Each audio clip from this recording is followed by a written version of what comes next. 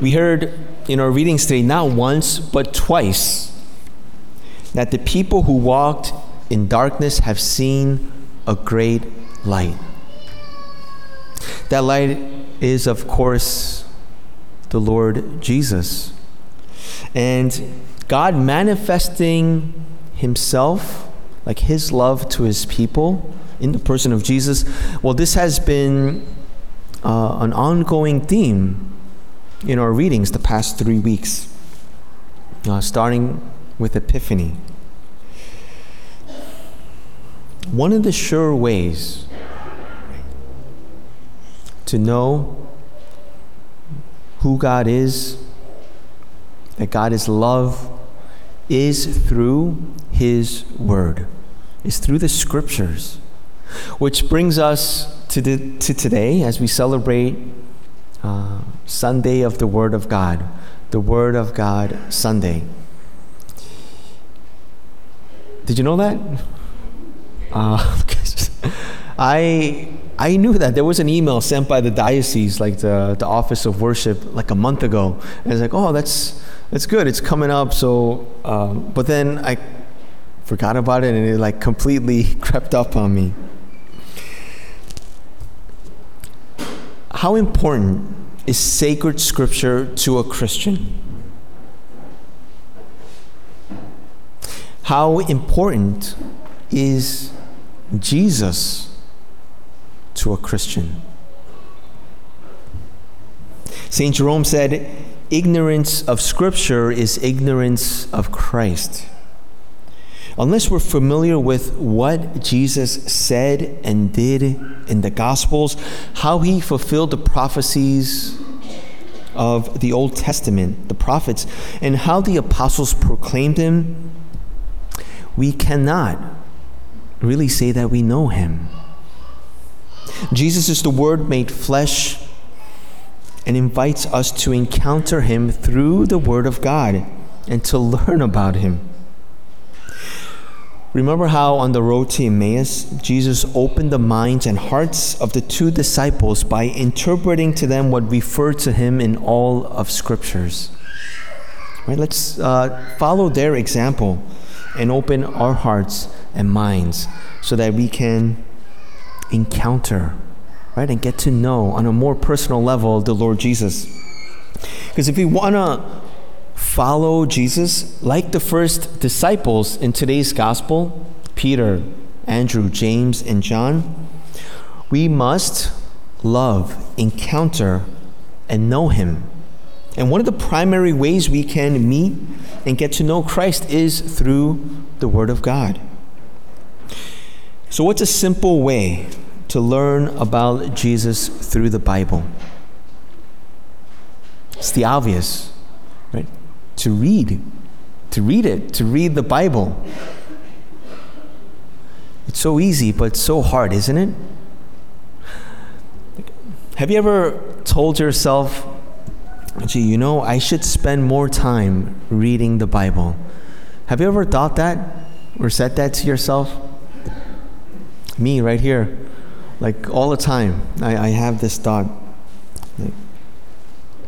But I'll be the first to admit that parts of the Bible, it could be confusing and difficult to understand. However, this shouldn't discourage us. And fortunately for us, like we're living in such a great time because we have so many aids and things that help us to understand our faith, especially the Bible. So for like one recommendation, like top recommendation I can make is, like in recent years, there's a new version of the Bible that came out. It's through Bishop Robert Barron's Word on Fire ministry. It's called the Word on Fire Bible. And first it was just the Gospels, and now it's the rest of the New Testament that was released maybe a few months ago. It's excellent. It's not, like in a traditional Bible, it's like just even the layout. I think it's easier to read. And there are like throughout this Bible, there are like different like notes and like short essays by Bishop Barron, other saints, fathers of the church that help you like delve deeper, like help you understand what's really going on in the context, behind the scenes, so to speak. And then there's also, what else is there? Illustrations, like amazing, beautiful artwork that we have in our tradition. And then it's broken down like this. The artist depicts like this scene in Jesus' life this way for these reasons, right? So, yeah, amazing Bible. So if you want to understand the Bible and looking for maybe a new way, a little something extra to help you commit to spending more time reading the Bible, Word on Fire Bible, wordonfire.org. And I realize I'm promoting this, but Bishop Barron, he's not giving me like a cut or a kickback from like these Bibles sold. And you know what? Let's say you buy this Bible and you realize, hey, this recommendation by Father Leo, I don't know what he was talking about. It's a waste of time. This Bible, this stinks. It's not for me. If that is the case, I will personally refund your money. Like it's a win-win. You can't lose here. Okay, but maybe just a small caveat or condition. Buy the paperback version, not the leather-bound, because refunding the leather-bound ones, I could be in a little bit of trouble. Another great Bible that came out recently, it's called the Great Adventure Bible. It's like the entire Bible by Jeff Cavins. He's used to be a Protestant minister now, but he's like a great scripture scholar. These things are great, these Bibles, because, like there are some books where it's like so academic and it's like so difficult to read, but these, it's much more approachable and relevant. All right, let's say you're so busy with work, maybe raising kids, you don't have time to read. You don't have 10, 15 minutes to read the Bible each day. Well, there's a great podcast. It was completed last year. It's a Bible called Bible in a Year, and it was one of the top podcasts in like the Apple Store. So you could listen, like maybe on your commute, or maybe when you're doing an errand or a chore, you could listen to the Word of God. All right, so we really have no excuses here not to commit ourselves to getting to know God more, like through His Word. All right, so reading and studying the Bible, that's important, but I think even more important is to pray using the Bible. Pray with sacred scripture. And there's one simple there are different ways, different methods and techniques to go about it, but I just want to introduce you to one specific technique if you're not already doing it. It's called Lectio Divina, and it means divine reading. There are 3 simple steps, right, to pray with scripture.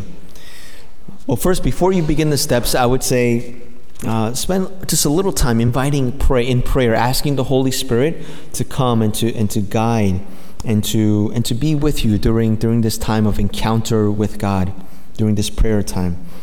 Right? I mean, that preliminary step is probably a good thing to do in anything we do in life, right? Inviting the Holy Spirit to come to us. All right, 3 simple steps. First one is to just slowly read a selected passage of scripture. It could be any passage in the Bible, but maybe if you're starting out, a good place to start would be the Sunday Gospel reading, the Sunday Gospel passage.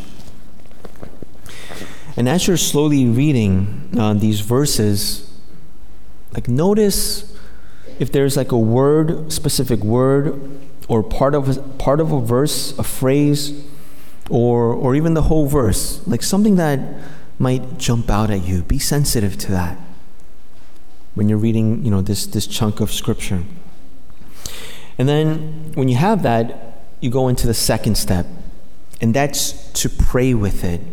right? Ask God, like out of all these words, these inspired words, well, Lord, how come this word is jumping out of the page to me? Like, what do you want? What are you saying to me through these words? What is it that you want to communicate to me? Right? And it's the beautiful thing about praying with Scripture, it's different every time. That's because the Word of God is living. It's alive. And then the third step. So with the second step, like ask God, what is He personally saying to you? And have a dialogue with Him. Have a conversation with Him about that. And then the third step is a resolution and thanksgiving. So make a resolution. You got that message from God, that personal message from God. So through that message, how is He asking you? How is He calling you to like change your life for the better, to grow in holiness?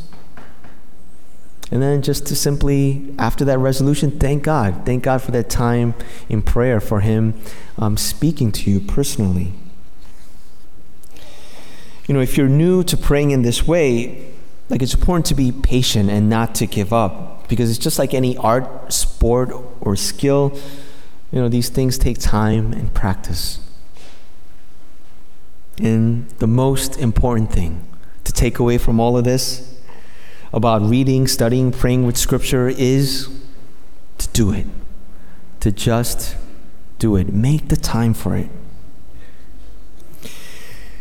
So with today's gospel, I'd like to give you just a brief example of kind of my prayer, my conversation with God. Oh, by the way, if you ever want to ask yourself, out of all the readings of the day, it could be a Sunday or daily mass, like how come the priest chose to focus on like a specific part of the reading?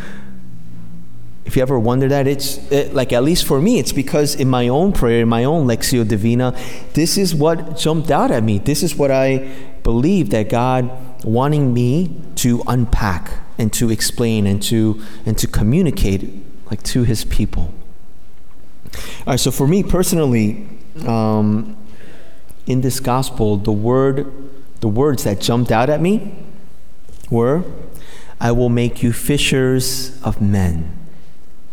Even though I've heard that so many times, this prayer, this time, that's what jumped out at me. And in my conversation with God, my dialogue with Him, this was like a 2-part message. I will make you fishers of men. Like first one is like personal to me, and then second is like in a general sense, which applies to all of us.